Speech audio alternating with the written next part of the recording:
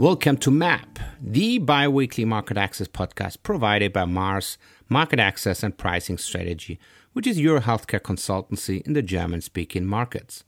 Mars makes it as easy as possible for you to get your pharmaceutical, medtech, or digital health product to the market and, of course, get the price it deserves. My name is Stefan Walzer. I'm the founder of Mars and a health economist by training and working in the fields of market access, reimbursement, pricing, and health economics already since 2004. Additionally, I founded the consultancy P&N Pricing and Negotiations in Healthcare based in Toronto, Canada, which supports companies and individuals globally by coaching, simulations, and training, especially on negotiations. This service is including our innovative virtual reality simulation program and is part of the Negotiation Lab. And now let's learn about the market access and reimbursement systems around the globe. Good. Thanks a lot, Arne Näveke, strategic communications expert, to join now our podcast discussion. Today, we're trying to, have the two components of an important combination of the commercialization, obviously, in that, in a path of a drug, namely market access and public relations. But Arne, maybe before we start, maybe if you could introduce yourself very briefly. Yeah, Stefan, thanks very much for the invitation and very happy to do so. So I'm a communications executive with a little more than 22 years experience, mostly in biotech, biopharmaceutical industries, also some years in non-for-profit. And my background is originally scientific. I have a PhD in biochemistry. I'm a chemist by training. I was a journalist before I joined industry. And over those 22 years, I have done really all types of communications in leading roles from very early stages, R&D, discovery, all the way through to pre-launch, launch, lifecycle management, and including, obviously, access, value, pricing, conversations, sometimes even controversies. So I'm based in the US, in Boston, where I've been working for the past 10 years. My profile or experience is transatlantic. I've started my career in Germany, have then worked in France for 10 years, Belgium, before I came to the US in 2013. So coming up to 10 years in the US, which also means that I know both sides of the Atlantic and diversity of healthcare systems between countries pretty well, I think. That sounds like, the ideal kind of, explanation why we have you in the podcast today. Arne, maybe we take a bit of a step back because we have a lot of listeners, obviously, out of the market access reimbursement area. Not everybody's 100%, familiar when we speak about public relations. And in general, it's anyway, I think, quite broad term. So how would you define, public relations and or communications in the area of pharmaceuticals and medtech? Yeah, I think, to be honest, it's not the right term to begin with, public relations. I always speak about communications or strategic integrated communications. And what I mean by that it's really not just the public or general public, but all stakeholders along the way. And you're right, it's very specific. So why is it specific? From my perspective, there are several things. Maybe to start with, it's about health. And I guess that's probably the most important topic for people. Everyone pays attention when it's about health, staying healthy, become more healthy, treat disease. So it's really on the top of mind for people. Second point is it's very complex and technical. It's about research and development, often at the forefront of science and innovation. Things may not be entirely clear at that point. There may be competing hypotheses, so there may be debate, and that's obviously of interest for any stakeholder. It involves really many, many stakeholders, from bench scientists in the early stages all the way through to underwriters at a sick fund or health insurance company, ultimately deciding about payment or reimbursement. It can take a very long time and is usually quite expensive to develop a new medicine or technology. So cost is always a hot topic. It's a business. There's profit and loss involved and competition. It's a high risk, high reward business, which means that greed is just around the corner of the noble mission. So there's always a balance, a tension, how you really get the right balance between your mission and your commercial interest. However, the payment in that system is not direct, it's indirect. So payers and patients, or the providers, the healthcare providers and the patients, don't interact in directly. There is a role for payers in the public or private health systems. It's the same. It goes via insurances or cost-sharing systems, and the payers act between patients and healthcare providers. That brings huge complexity. Healthcare systems are not just medical. It may sound like that, but they are not. They are also cultural and historic. So there's huge diversity from one country to another for reasons that may not be scientific or medical.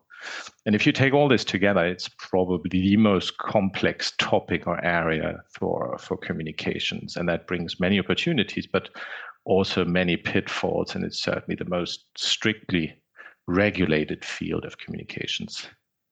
I think that shows already really, I think, the big complexity generally when we would think about, let's say, communications. You have mentioned, I think, two important components from my perspective.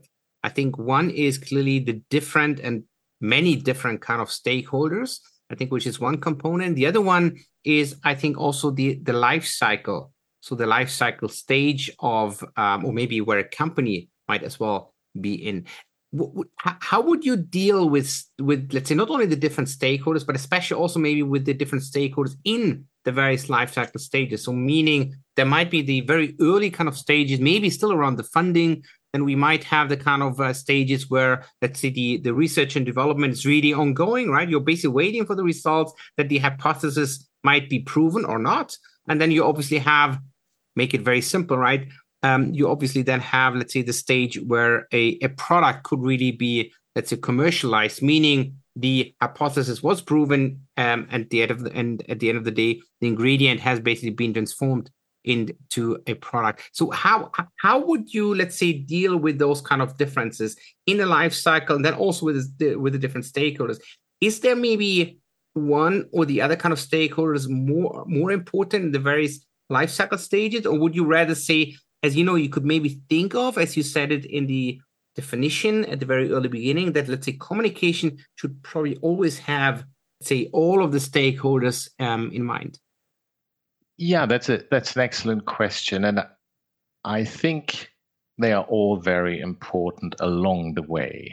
That said, their importance or the focus on the different stakeholders may vary depending on the stage you're in. Let's say investors, very early stage, and they tend to be seen as the only or most important stakeholder at that point in time. And that's probably true, because if you don't have investors that buy into your value story at the beginning, there is no chance that you will develop anything that a payer could or would want to pay for. And that's, by the way, that's true for both public and private investors. And both want return on investment. So what does return on investment mean? From my perspective, it comes down to three very basic questions. Will patients actually need and want the new medicine or technology that you're developing? Will physicians prescribe it? Second, and last but not least, will payers actually pay for it? These questions may feel very, very far away in early development, and the market is probably 5-10 years away at that point in time. But and you can also have on that long way, many things can go wrong. But if your investors have the feeling that the response to those questions are probably most likely or most certainly no, why would they invest? So these questions play an important role from the beginning, and with that also the stakeholders, so the patients, the physicians. It's not just about validating your technology platform, which obviously for a startup is key. If you cannot validate your technical platform or technology platform, you don't go anywhere. But if you validate a platform and you have nothing to bring to the market or to the payer in the end, there is no interest for the early stage stakeholder investor. And that balance and shifting focus goes with you along the value chain. So you need to look at all these stakeholders along the way. Shifting focus, sure, but I think it could be a huge mistake to focus too much on one single group per stage and do this in a siloed way. And I currently look at COVID-19, which is past or feels past, but it's interesting to see all the biotechs that are currently going bust because they probably jumped on the COVID-19 train way too late from a technical perspective, but they didn't look carefully at the actual market opportunity. The market is done, it's saturated. There's literally no entry. And I think there are a ton of investors out there currently asking themselves some hard questions. Yes, I think it's an excellent example there. Absolutely agree. Maybe I would just add to what you said. I think communication is obviously a very kind of broad, let's say, area, right? And I think especially when we think about, let's say, any kind of social media activities where, one could simply say internet never forgets, right? Just with that kind of simple, let's say, sentence or let's say maybe even a kind of explanation, right? It could be quite clear as well that probably you should always have all stakeholders in mind, right? Because, you could have a great and nice communication, maybe in the direction of an investor or maybe later on to a physician, but ultimately that might be maybe a bit, let's say, negatively seen or perceived by a payer, for example, later on. I think that probably, let's say, supports what you have just said beforehand, right? Yeah, no, I agree. And maybe just to go back to your sort of bit of a hypothesis, the internet never forgets. I'm not so sure about that. When there's so much stuff out there, even Google cannot find everything. So I think the sheer volume of information may mean that there is something that actually is forgotten and you don't find it. But I think it's really more important what you said. There is no primary, secondary, or tertiary stakeholder. The importance and influence may change and does change along the value chain. And with that, the focus of your communication changes. But they are all important and they become payers become increasingly important toward the end. But again, if you miss the case of an actual value story and to demonstrate that a payer would pay for what you're developing, there is no need to validate the technical platform or technological platform to start with.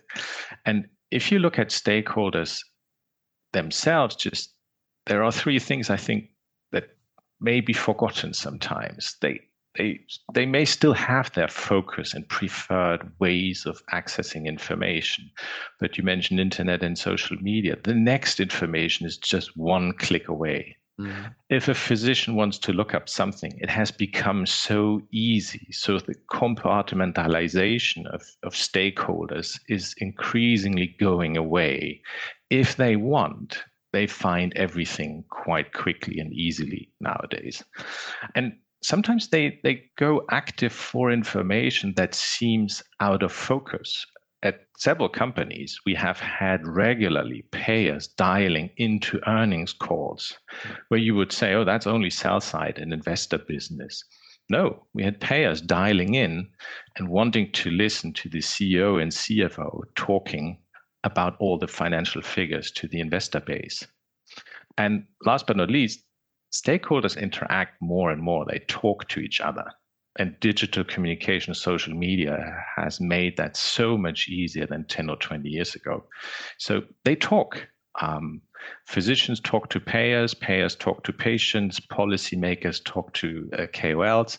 So they are interconnected. And all that together, I think, is very clear that it would be a big mistake in strategic communications to approach this in a very siloed and sequential way. It needs to be integrated. Yeah, that makes a lot of sense. Absolutely.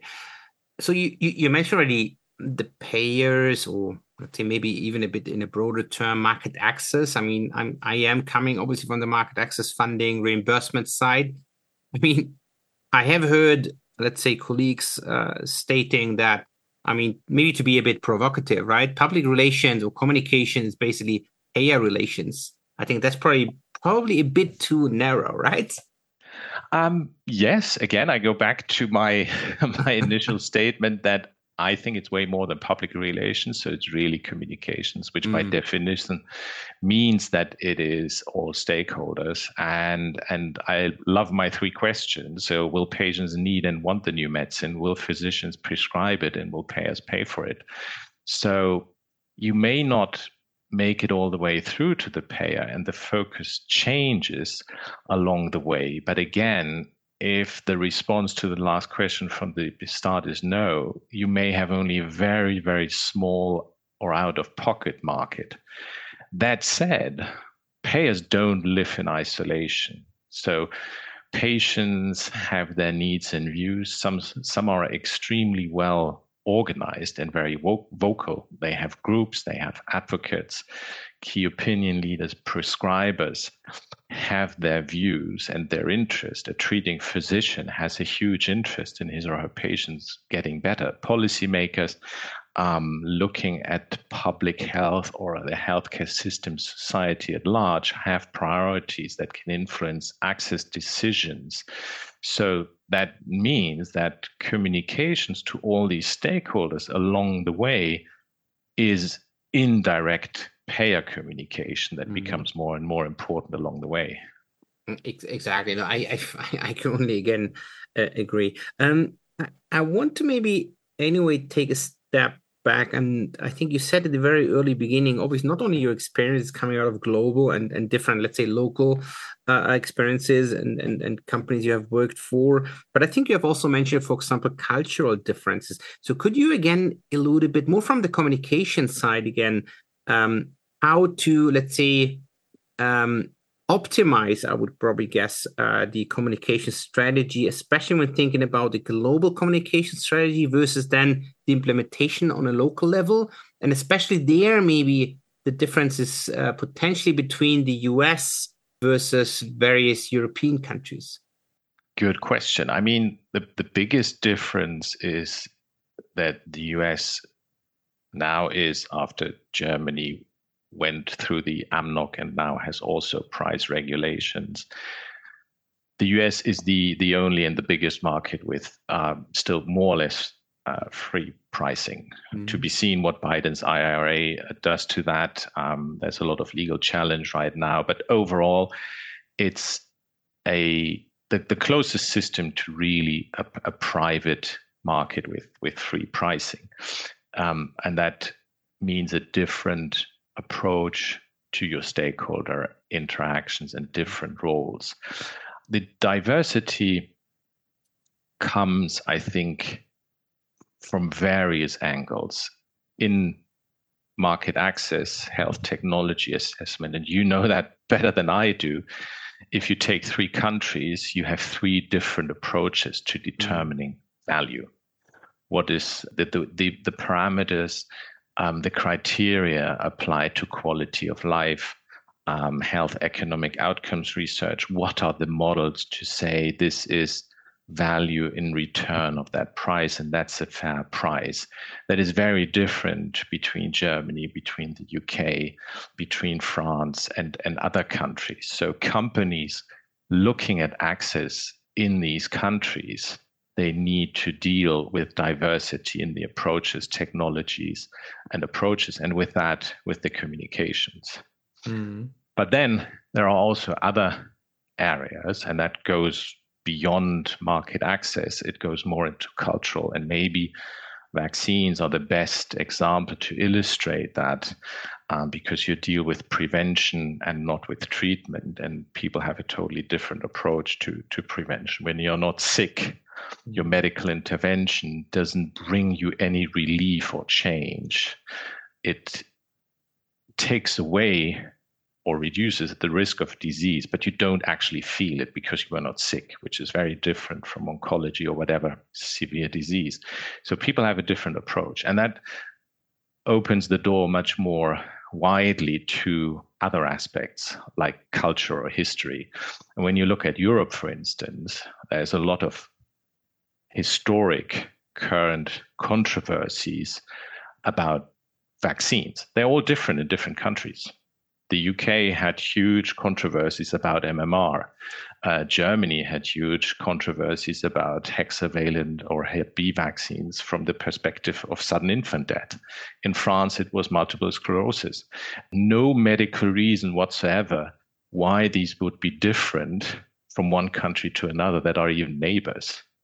There's no medical or scientific reason for that. And another vaccine, for instance, HPV vaccination to prevent cervical cancer, we have seen very different cultural or historic resistance. For instance, when you look at the US, why is the vaccination rate in HPV still 50% and not 90, 95 like in the US, like in the UK, sorry? Because in the UK, you have a very active role of the health authorities. They learned a lot from MMR.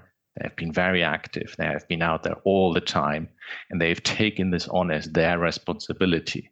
In the US, it's a totally private market. There are recommendations, but then it's totally left to the companies and the physicians and the families. And in the US, the biggest hurdle has been more or less religious or discussions whether or not that may engage early sex for young girls, which is not the case. But that was the biggest, or has been the biggest issue in the US. It has nothing to do with the medical and scientific rationale to prevent cervical cancer in girls or when they become women. Yeah, very, very good example. And I think that shows really, I think, also the big kind of differences between the various countries and the importance, obviously, to keep that as well in mind when developing a strategy. Coming a bit more now towards the end, and obviously it might always be important, especially maybe for the startups and maybe, let's say, companies not fully equipped and staffed, especially now in the area of communications and or maybe market access. So what would be your key recommendations for I would say, an efficient or optimal public communications strategy for such companies towards launch? Excellent question. And you mentioned already the limited resources, and that is real for startups. I totally get it. And again, as I said, there is focus and focus changes. There's evolution. But I think the key point is really to start or to approach communication strategically, holistically from the start. Even if you don't pay so much attention on the payers from the beginning, because you have to pay more attention on the validation of your technological platform, you need to have that in mind and have that perspective and have an idea where you are headed with that. And then you can adjust along the way. But if you miss that at the beginning and start in a very siloed way, sequential, that is a much higher risk of failure, because you may really forget important components that would have changed your approach along the way. So it's really the sexiest technology doesn't buy you much if you develop something that nobody needs or pays for in the end. So holistic view from the beginning with the ultimate outcome in mind is key. And then you can evolve and adjust along the way. And then when you come really close to launch, you really need to go all the way in. Be transparent on cost along the way, and then go all in once you really approach the market. And interestingly, in the last 6 months, I think we have really seen best practices and strong shift from the past. In January, starting out with Eisai, Alzheimer, and more recently Sarepta gene therapy for Duchenne muscular dystrophy, and BioMarin, most recently gene therapy for hemophilia A. We are talking about 1 to 3 million price tag per patient per year. And we have seen best practices, which I think really reflect strong lessons learned in communication. So be transparent with your price, not just the list price, but break it down to the actual prices payers and patients pay. What are the rebate, the discounts in the different systems and segments. So what does it come down to in terms of ultimate or actual price for payers and patients? Demonstrate a clear understanding of patient experience. Be credible in your appreciation of priorities and constraints of the healthcare system and the value that your medicine brings to that system. Show your math. When you look at some of these press releases and the related peer-reviewed publication, and they disclose the whole mechanics and rhythmics behind that, which is a huge level of transparency. And then last but not least, validate your approach. Who else believes in your value and in your story? Who trusts your math? Economists, patients, advocates, maybe even payers. We have seen examples of early agreements and buy-in from payers to validate the value approach the company has taken. Yeah, I fully agree. I also just took a couple of notes. If you would have had a bit of more time as well with the more recent kind of example you have just mentioned, because I think to me it's one thing. I think it's the transparency what you have just mentioned, but I think the other thing is probably also the message towards the payers, but just saying, look, I mean, this is the product, that's the innovation, that's the number of patients. This is the price, generally the price, but we're also open to find solutions for the different systems and for the different payers. I think that's also already a given kind of, let's say, message, obviously, towards the payers. And at the same time, I would even say it's already part, potentially, hopefully, for more kind of collaborative kind of negotiation style, also from the industry, maybe towards the payers. And hopefully then, obviously, it's also the reverse. And I think one of the examples you have as well just mentioned might be those kind of early agreements, early maybe even contract agreements, even before the official launch of a product and the price agreement. Yeah, totally. Early agreements, be open to tailored approaches. That said, and it's not to protect or defend companies completely, but sometimes healthcare systems are not very flexible to such approach. Health authorities also like to, I wouldn't say bundle necessarily, but to link cost of different therapies, and that may not always make it very easy for companies to be flexible in one area, but maybe not so much in another. So I think it's very important really to be open and take a holistic, patient-centric, healthcare system-centric approach in these discussions and approaches on both sides. Yeah, I fully agree. Perfect. Arne, I want to thank you for your time, for your insights. It was really good fun. And I think I have also learned quite a lot, I think, from a couple of things you have already mentioned. And hopefully we can also implement that in the next couple of projects when we think more about a market access and a pricing strategy, where I think there are really good examples now out there how to really include communications early and strategically. Thank you, Arne. Sounds good. Thank you. So great examples, especially towards the end when thinking about a clear and open communication, also towards the payer side when developing the kind of commercial strategy for pharmaceuticals, but also and obviously for medtech product. I think it's very important what Arne also just said. I think at the end of the day, everything is being driven by the unmet need. So why do really patients, payers, physicians want maybe to have that product ultimately? And then everything needs to be obviously tailored quite clearly. Also from a cultural perspective, I think Arne brought up quite interesting kind of examples with the vaccinations across the different countries and the importances of the various aspects from there.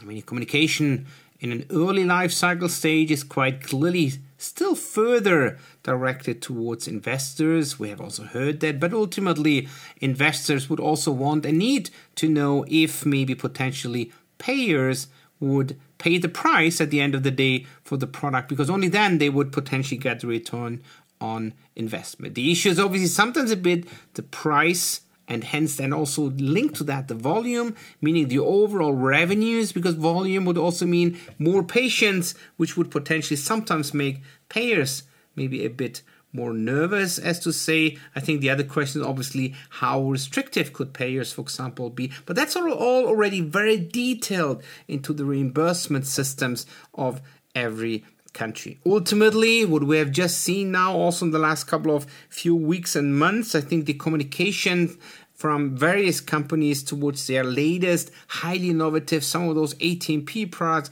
with a couple of millions of euros annual therapy costs have also been already openly communicated towards the world, not only to the investors, but there were various kind of press articles, for example, where also the CEO and CFOs of various companies have communicated that. I would also say towards physicians and also towards payers, because ultimately it's not only the payers who care about, for example, prices and the impact of those, but also physicians, as we have also heard a couple of times already personally, why that product may be worth the price a company is charging for. So ultimately, I think it's very important what also Arne said at the end of the day, and it fits to a couple of other podcast episodes what we had in the last couple of weeks and months, is really thinking strategically and for sure think about the communication, not only the styles, but clearly the strategy itself, so the implementation itself from all different stakeholders. So always have all stakeholders in mind, even though that sometimes maybe one or the other stakeholder might have a bigger kind of impact in the short run. That was an episode of MAP, the Market Access podcast provided by Mars Market Access and Pricing Strategy, which is your healthcare consultancy in the German-speaking markets. MAP is available every second week with a new episode, so watch out. And in case you might have questions, contact me directly and or visit our website on www.marketaccess-pricingstrategy.de.